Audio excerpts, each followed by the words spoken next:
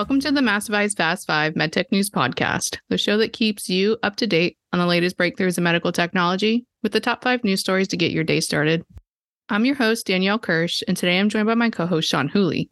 Today we'll talk about successful funding raises from Presidio Medical and Augmedics, positive study data from Sernova, Teleflex's new Class 1 recall, and Boston Scientific's new board appointees. How are you doing today, Sean? What do you think about the news that we have today? I'm doing well today, and I'm pretty positive about the news today. I think the funding that we've seen come across some medtech companies is a promising sign, especially in pretty tough economic conditions. So some good news. Obviously, the recall less so, but we'll touch on all of it and try and walk through it, I guess. Yeah, so what's the first thing that we should know to start our day? The first thing is that Sernova reported positive interim data for its cell pouch system. So some more positive data out of the American Diabetes Association scientific sessions. And this is an interesting implant that continues to progress. And what is that cell pouch system? Well, it's an implantable and scalable medical device that forms a natural environment in the body for long-term survival and function of therapeutic cells. In this case, the company was presenting data on insulin islets. Those cells release necessary proteins or factors missing from the body to treat chronic diseases, including insulin-dependent diabetes. Interesting. And what were some of the key points from that study? To date, 5 patients in the first 6-person cohort of people with completed implantation had islet transplant to cell pouch and supplemental portal vein islet infusion continued to experience insulin independence for periods ranging from as long as 6 months to more than 3 years. So that's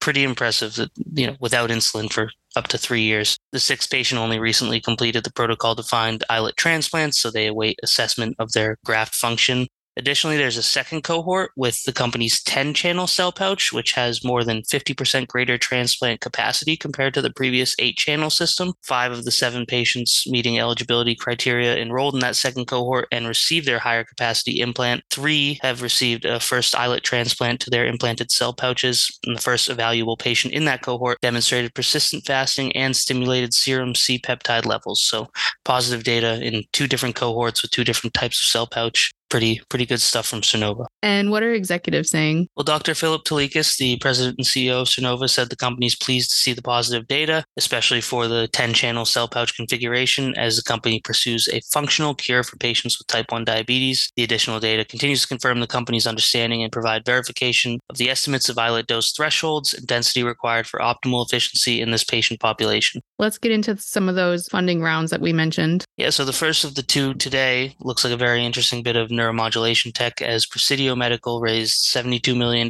for its ultra-low frequency implant. And what is this technology? There's not much available in terms of a description, but we do know it's a spinal cord stimulation system that delivers ultra-low frequency or ULF neuromodulation. Presidio develops the technology to treat diseases of undesired neural activity with a first indication in the treatment of chronic pain. So the company designed it to inhibit chronic pain activity with significant advances in hardware, computing, and material sciences, it said. And what will the proceeds be used for? Presidio plans to use the proceeds to expand its team and scale manufacturing, while also supporting long-term pivotal clinical studies of the ULF spinal cord stimulation system. Now, the successful fundraising of this $72 million reflects growing interest and investment in neuromodulation technologies, and this seems like something executives could be really excited about. Definitely. Michael Anushek, the chair and CEO, said that the company is excited to partner with investors who see the potential to, quote, write the next major chapter in neuromodulation history by unlocking new indications and improving outcomes in existing segments. He said that the round of funding continues to see Presidio on its journey of bringing the innovative solution to market by partnering with leading clinical investigators to conduct large, long-term clinical studies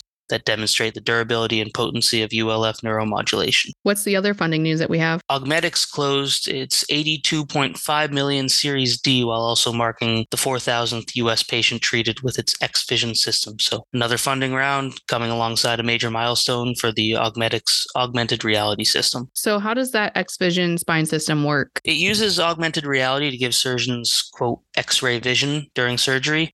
The system superimposes critical data onto the surgical field, allowing surgeons to visualize patient anatomy through the skin and tissue. It became the first FDA-approved augmented reality navigation system for surgery in December of 2019. Surgeons can not only visualize anatomy with the platform, but accurately navigate instruments and implants during spine surgery. Interesting. Sounds like treating this many patients with that technology underscores the growing adoption and impact of augmented reality in surgical procedures. Can you tell us a little more about the funding round? Sure. So CPMG led the financing with Avidity Health Capital added as a syndicate partner. The company also received participation from existing investors, HIG Capital, Revival Healthcare Capital, Alameda Ventures, and more. The company said it plans to use those funds to support its rapidly expanding U.S. commercial footprint and also plans to use it to deliver next-generation platform advancements to enable mass-scale adoption of the Xvision system. And why was this round of capital significant for the company? The CEO, Kevin Hykes, mentioned that to close an $82.5 million round in the current fundraising environment is a testament to the dramatic impact Augmedics is making on the field of spine surgery. He also said to our colleague Tom Salemi in an interview that will be on this week's episode of Device Talks on Friday that he thinks it's a signal of the opportunity that the company represents in the market to impact the way surgery is performed and the patient outcomes that the company can affect. He called it an important validation of our early commercial efforts and the technical platform that we built. Additionally, Augmedics chair Rick Anderson said the financing signifies the utmost confidence in the Xvision technology as well. All right, let's move into some not so positive news. Right. Teleflex recalled its Aero catheter system, and it's class 1, the most serious kind. So yeah, amid the good news, we have bad news with a serious recall. And what is the issue in that recall? So Teleflex received reports of catheter separation or leakage. If the catheter separates while in a blood vessel, the catheter fragments could be left in the bloodstream and may migrate to other places in the body, potentially causing a person to experience a blockage of blood vessels, inadequate blood flow, injury to the blood vessel walls, blood clots, blockage of the lung arteries, heart attack, or death. And obviously, class 1 recalls indicate the highest level of risk, warranting immediate attention to mitigate potential harm to patients. How many devices are affected in this recall? The recall involved 262,016 devices that were distributed between October 26, 2018 and May 10th, 2023. And how many complaints have there been so far? Teleflex and its Aero subsidiary reported 83 complaints related to the issue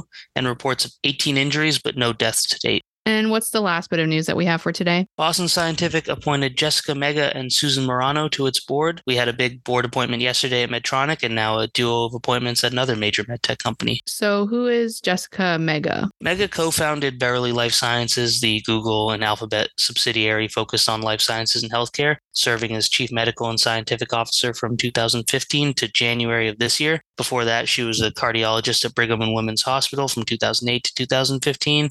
And also held roles as a faculty member at Harvard Medical School and with the TIMI study group.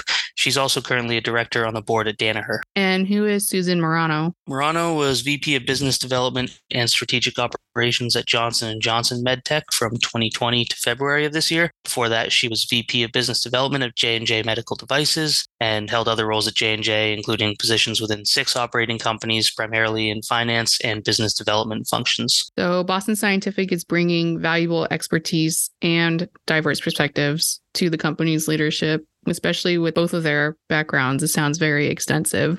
What did CEO Mike Mahoney have to say about these appointments? Mahoney said the company is pleased to expand the board of directors with what he called 2 highly qualified executives from different sectors of the healthcare industry. He said that Jessica and Susan are accomplished leaders, passionate about advancing patient care, and experienced in bringing innovative technologies to market. And the company looks forward to their contributions as board members as Boston Scientific continues to grow and meet stakeholder commitments. That's all the news that we have for today. Thank you for joining me today on the podcast and giving us all of your insights and covering all the news today online. My pleasure. And as always, read more on the Mass Device website and check out show notes at massdevice.com/podcast. Connect with us online. I'm on Twitter at Danielle_Kirsh, Kirsh, and the same name on LinkedIn. Where can our listeners find you, Sean? You can find me on LinkedIn, Sean, Sean, Whooley, Whooley. Subscribe to the Mass Device Fast 5 wherever you listen to podcasts and share this episode. Join us tomorrow for your daily MedTech News Roundup. Thank you for listening.